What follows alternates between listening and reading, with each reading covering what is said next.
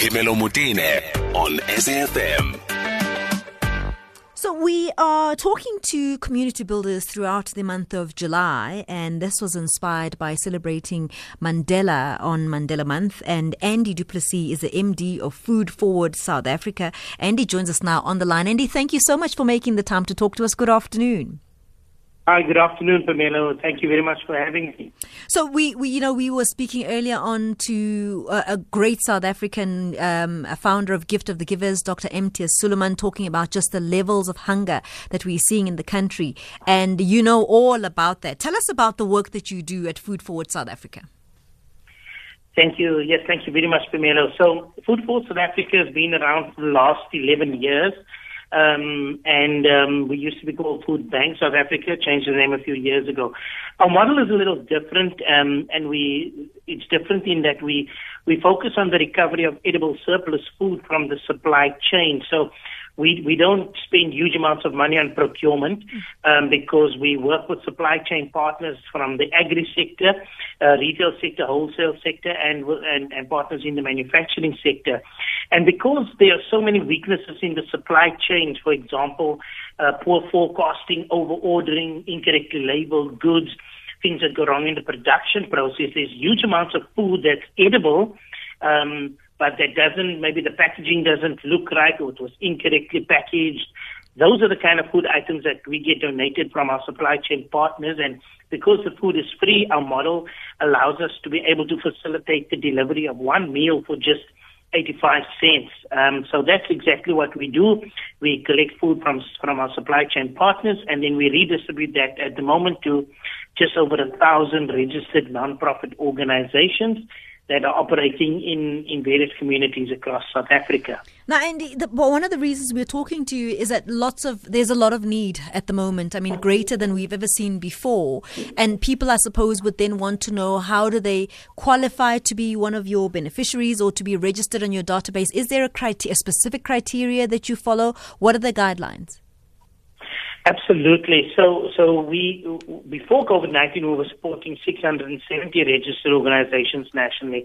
And 3 months later, we are supporting just over 1,000. So the need has grown, and we can see how many people have lost their jobs and what people are now defining as the new poor, people that were earning a good income but have lost their jobs and they've got no ability to be able to source an income. So it's absolutely true. The amount of people that now need food support and assistance has just skyrocketed.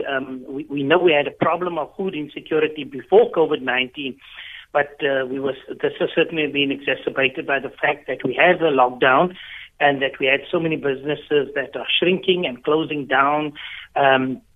So we're finding that we've been inundated with calls for support, and because of that, we are responding to that. So we have very specific criteria, though. We don't just give food support to any organization. You have to be a registered non-profit organization, and you must be able to offer verifiable services. We have a whole list of criteria on our website under the page Apply.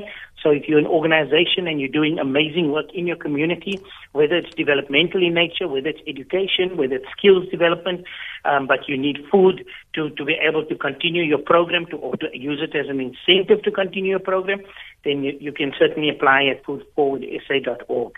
Is this nationwide, Andy? Absolutely. We operate, at the moment, we've got physical locations in 5 provinces, but because of COVID, we've now expanded, and we're scaling up into all 9 provinces. So by the end of this month, we will be in Limpopo province. In the new month, in August, we'll be in Mpumalanga province. And then also at the end of this month, we'll be in the Northern Cape. So yeah, we have a footprint nationally, and we've got over 1,000 organizations that we support in underprivileged communities across the country. Andy, would a person be able to maybe contact you and say, listen, I'm an individual, I'm not an NPO. Could you direct me to an organization that you're supporting, for instance? Absolutely. So if they just send us an email to info@foodforwardsa.org and they're looking for a beneficial organization in close proximity to where they are, we can introduce them to an organization that's close by that can offer them food support in whichever form they do, as well as other services. So we support a lot of organizations that try to rebuild families, that to integrate individuals that come out of prison, to reintegrate them into communities. We have organizations taking care of skills development program, as well as organizations that are shelters for abused women and orphans and vulnerable children. So we've got 10 categories of organizations which people can see on our website that we support, and we can certainly make sure we put people in touch with those organizations. Now, Andy, the model must be disturbed because the need is greater, but certainly with restaurants not being operating at full capacity, I'm sure you're not getting in as many donations as may have been previously. Has that been the case or not necessarily? Absolutely not the case. In fact, it's just the converse that's been happening, because what we're finding that because of what's happening in lockdown and the impact, there are even greater supply chain disruptions than previously anticipated, and nobody could see that. So because of that, we do find that actually donations have increased because they just couldn't get it to where it was in time, and that's why we've received the donation. But we also have quite a number of our manufacturers that have also donated to us. Massmart is one that's undertaking to give us 100 tons a month for the next few months, as well as Premier Foods just donated maize worth 100 tons. So we're finding that surplus food definitely we're getting quite a bit of that because of supply chain disruptions.